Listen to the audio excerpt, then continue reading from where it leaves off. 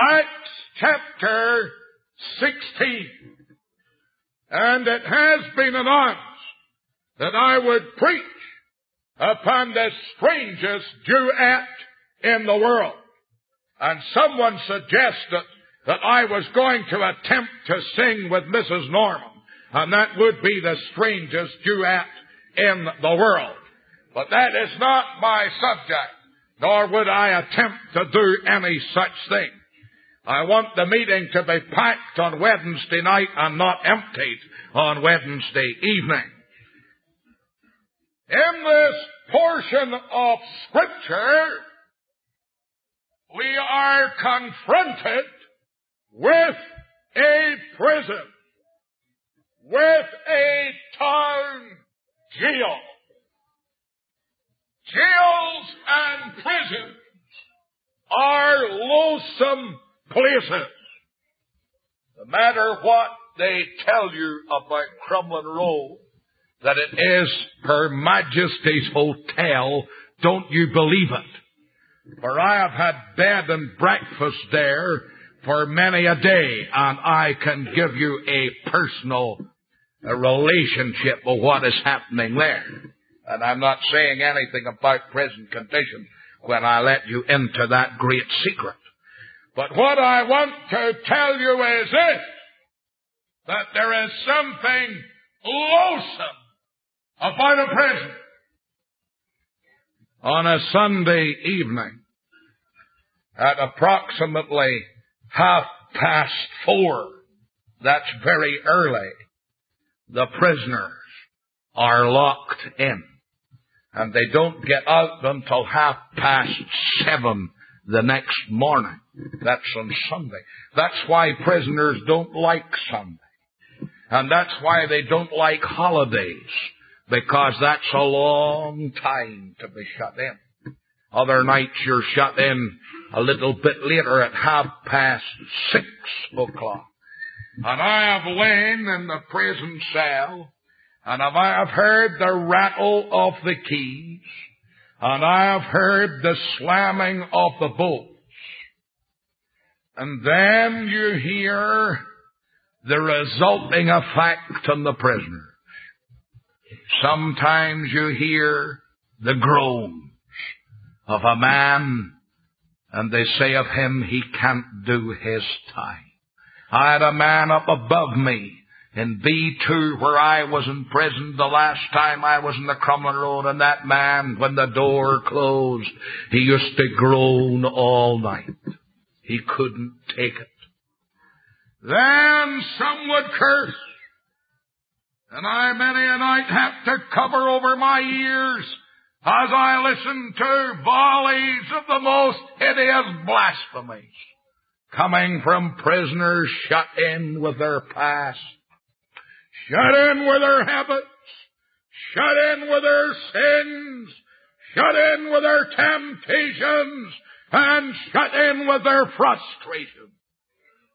Yeah. Jail, prison is a loathsome place.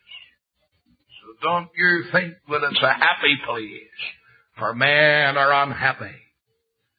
You know, in the Old Testament, there is nothing in the law of God about a prison. Do you know that? Oh, there's capital punishment in the Old Testament under the Mosaic law. Capital punishment. But there's nothing in the Old Testament under the Mosaic law about keeping a man in prison day after day. It's unnatural. It's unhealthy. And there's something loathsome about the hurting of individuals day after day, year after year, decade after decade in prison. There's something strange and loathsome about it. Now, in this portion of Scripture, you start off with preachers in suffering. Have a look at it. They're in trouble. Look at verse 16. They're in trouble because of a woman. It's a bad thing when the devil wears trousers. It's a far worse thing when he wears skirts. And the devil met Paul in a skirt.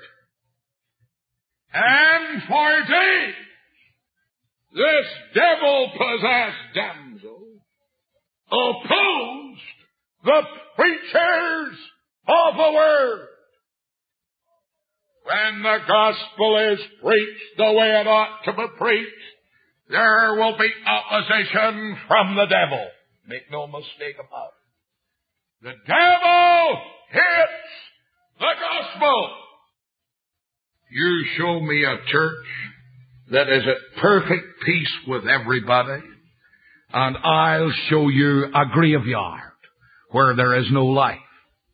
You show me a church that is battered, ridiculed, slandered, attacked, opposed, and I'll show you a church where God's gospel is being preached. There will always be opposition when the gospel is preached. I must tell you something. After I was elected to the bandside, a man was bringing a friend of his to our evening service. First Sunday after I was elected to the Stormont Parliament. And this man said to my friend, he said, you know, I'm glad Mr. Paisley won the seat, because I believe it will make him respectable. And he said, wait till you hear his sermon tonight. He'll be all changed. So that night the two of them sat down in the church. I don't remember what I was preaching on, but evidently it was a very strong sermon. And every time I said something pretty strong, this man, he said, I just stuck my elbow into his ribs. And he said the poor man nearly had fractured ribs before the end of the sermon. For he said the strength and power rose up in that message. And when I came out, he said he wrung his hands. And he said, I despair. They'll never make that man respectable no matter what they'll do with him. Let me tell you, friend, when a gospel preacher is respectable with the devil's crowd, there's something wrong with him. The gospel is against sin. The gospel is against iniquity. The gospel is against evil. And when the gospel is preached the way it ought to be preached, the preacher will suffer the opposition and the persecution of the world. Now have a look at it. These men that employed this woman, they saw the hope of their gains was gone. I want to tell you, when the gospel takes away the ungodly gains of ungodly men, then there'll be opposition. When we went preaching, first of all, on the Ravenhill Road, down the road there was an unholy, evil thing across the road. It was in the shape of a sort of billiard hall, but it was actually a sort of boozing club with all the associations of sin that went on in that place. And you know what we did?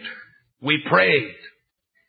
And then we saw men that drank in that place and played cards in that place and went to the devil in that place. We saw them saved by the grace of God. And the owner of that place was mad. Stark, raving mad with this preacher. And he said, I am told, I'll get rid of that preacher. But my friend, the gospel is more powerful than the vested interests of men. And we were so successful in seeing men saved that the man had no customers. So he had to close down. Hallelujah. And you know what happened? It came so low that he actually offered me that place for rent. He says, maybe you would take it over and have some sort of Sunday school or something in it. I can't get rid of it. I said, no, sir, just keep it. We don't want it. We have prayed you out of business. Hallelujah. Let me tell you, friend, it's no wonder there was opposition in this road to this church. I could write a book about people who rose up in wrath. I remember one evening meeting a dear lady, and she said to me, she said, I'm going to see you off this road. I said, you are? She said, yes. You're going to go, and I'm the woman who's going to do it. Well, I'm still in the Ravenhill Road. 25 years. I don't know where the poor dear is tonight. She was determined. Let me tell you, friend, that the man that preaches the gospel will suffer, and the church that preaches the gospel will suffer. They're suffering. Suffering. The preachers in suffering, Paul and Silas, under the scourge of suffering, because they were loyal to Jesus Christ. Secondly, you find the preachers in stocks. Oh yes, it came to the place when they were before the magistrates. They fell foul of the law. They got themselves into trouble. And when they got themselves into trouble, they found themselves eventually in the stocks. I want you to show you the way to prison. Preach the gospel. Cast out the devils. Rob the ungodly of their ungodly gains. Go before ungodly magistrates. Have the crowd, the devil's crowd against you. You'll get your back opened with many stripes. You'll go to prison, and you'll end up in the stocks. That's the way. It's the way of the cross. Jesus Christ was taken from prison and from judgment. Who shall declare his generation? For he was cut off out of the land of the living. For the transgression of my people was he stricken. And we find the preachers in stocks. I read a letter the other day, some time ago, sent out about me. People advising a certain church not to have anything to do with me. And they said, don't you know he's a jailbird? Don't you know that? Don't you know he's a jailbird? I like to know that I'm a jailbird. I'm quite proud of it. I have no apology for being a jailbird. My friend, around the walls of this church, if you take a care to look, passing down these aisles, you'll see plaster cast heads of some of the great martyrs. Every one of them was a jailbird. But they were worse than that. They went all the way to the gibbet and to the hangman's noose because they were faithful to Jesus Christ. He's a jailbird. Don't have anything to do with them. If Paul came to Belfast, Sir Cyril Black wouldn't be giving him a dinner. I know that all right. Nobody would touch him. But I want to tell you, I would do curate to the Apostle Paul any day. And I would say, Paul, let them have it. I'll stand with you. And my church is open to you. You're welcome. Let me tell you, friend, they ended up in the stocks. The other day I was doing a little bit of parliamentary work at a tribunal meeting in Ballymena. Quite interesting. And the chairman of the tribunal said to me, he said, I hope Mr. Paisley, you'll not be embarrassed. I said, why would I be embarrassed? Oh, he says, I'll tell you afterwards. So after the tribunal was over, and by the way, I won the case, so it was worth going for. But I parked my car outside, and I got a ticket for 10 minutes. It cost me £2. That was the gratitude of the RUC for what I was doing. They put a ticket in my car for 10 minutes. I wrote them a nice little letter. I'll not tell you what it said in the letter. I'll have to have a retiring offering to get the £2 to get it paid. I'm only joking, you know that. But after the meeting was over, the tribunal chairman came out and he said, you know, I didn't want you to be embarrassed. He said, you know, the man that sat on my left in the tribunal, he said, you made him a cup of tea when you were in jail. And I was dead scared if you'd been embarrassed. He says, I embarrassed. I said that was the best thing that ever happened to me to go to jail. So I walked right into the tribunal room. And I went right up to the table where this man was sitting, and I looked him right in the eyes. I said, would you like another cup of prison tea? Would you? The preachers in the stocks. Listen, my friend. The way of preaching the gospel leads not only to suffering, but to the stocks. The pillory. Pilloried by man. Thrust into the inner prison. Feet made fast in the stocks. Straight jacketed by the world. Every method under heaven used to stop the ministry of the man of God. But you could as soon stop the Niagara Falls with a teaspoon, or the rising sun tomorrow morning with a lollipop stick, as stop the preaching of the gospel and men that preach the word. It can't be done. Tried to do it, you know, with John Wesley. They closed the Episcopal Church where his father preached. What did Wesley do? He stood on his father's tombstone. And he had a resurrection of sinners among the gravestones as he preached the gospel. The Methodists tried to do it in their turn. The New Connection Methodist Church with William Booth. William Booth was having great meetings. Sinners were being saved. Great stir among the people. And his brethren got jealous. The green-eyed monster of jealousy awoke in their heart. And so they called at the conference a special resolution that no Methodist minister was allowed to go out of his own district to evangelize. The church founded by a man who said, the world is my parish. And they tried to circumscribe William Booth's ministry. William Booth had a very strong wife.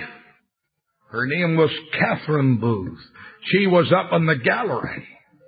And when they passed the resolution, she shouted down, never, William. And William, being a good boy, walked out of the Methodist church, did what his wife told him. The result was the founding of the Salvation Army, which in its early days carried its flag of blood and fire to the very depths of the East End of London, leading thousands of hardened sinners to the place of repentance and peace through the blood of the Lamb. You can't stop the preacher. You can put him in the stocks, but the gospel will go on. But we must come to this duet. You have the preachers in song. In that verse 25. Preachers in song.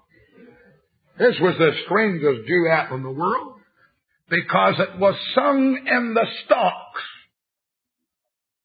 Silas wasn't at the organ and Paul wasn't in the pulpit.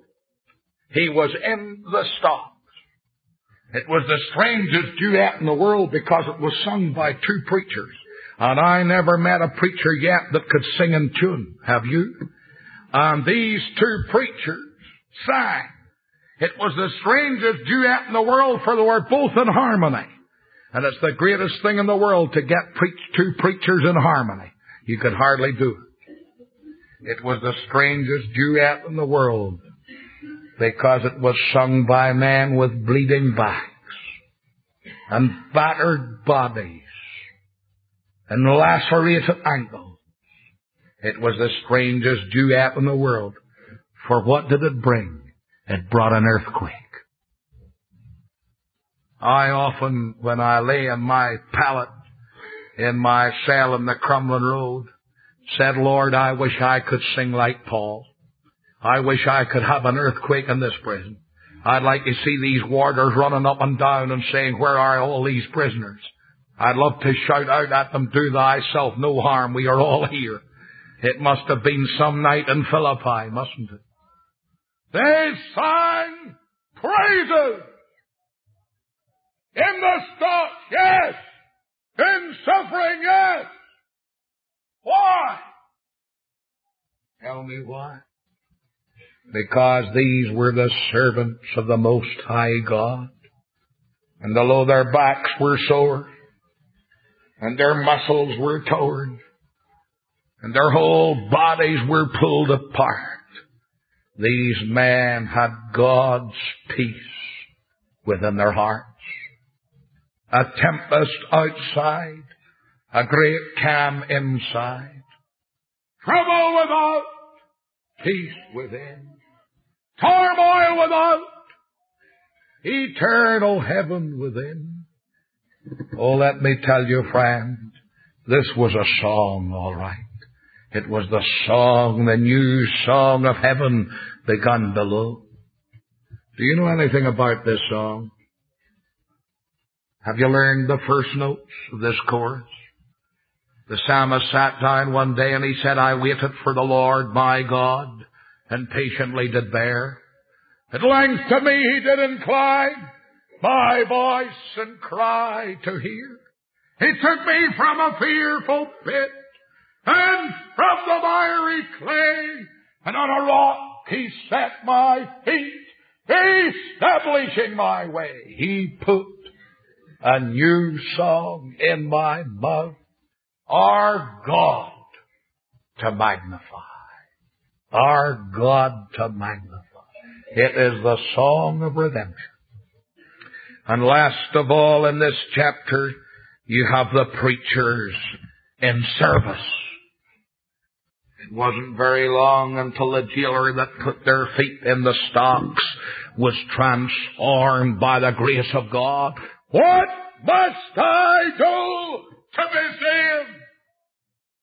With the old prison rocking in its foundation, with every man's chains loosed and every door opened, the jailer, hardened old jailer that he was, bitter, antagonistic, hater of the gospel that he had been, in a split second, he's transformed by the mighty grace of God. What has happened? Jesus came. When Jesus comes, all is changed. My blessed Lord. Friend, the church is powerless to do anything about your soul's condition. All the ceremony and ritual of the church is impotent to save. But Jesus Christ can save to the very uttermost. All that come unto God by him, seeing he ever liveth, to make intercession for us. You can be saved tonight. You can be saved now. You can learn the first notes of the new song. You can come to Jesus Christ today. Will you come? Men and women, this week the sickle of death will be laid and will cut its sword in the field of humanity's millions. You may fall a prey to death's dark sickle this week. We don't know what a day will bring forth. Don't be foolish, friend. Don't think you have a long time to go. Or it may be that this is your last Sunday evening in God's house. I plead with you tonight. Let solemn reflection, let solemn thoughts pass through your mind. Get ready for eternity, friend, by trusting in the blood of Christ. Jesus alone can pardon. Jesus alone can heal. Jesus alone can save. May you trust Him now in the Savior's name. Amen. Let's bow our heads. Our God and Father, we thank Thee for Thy presence. We thank Thee for Thy word. We thank Thee for the gospel. We thank Thee for the blood of the Lamb. Oh God, we pray that tonight sinners may come to Christ in the Savior's name. Amen.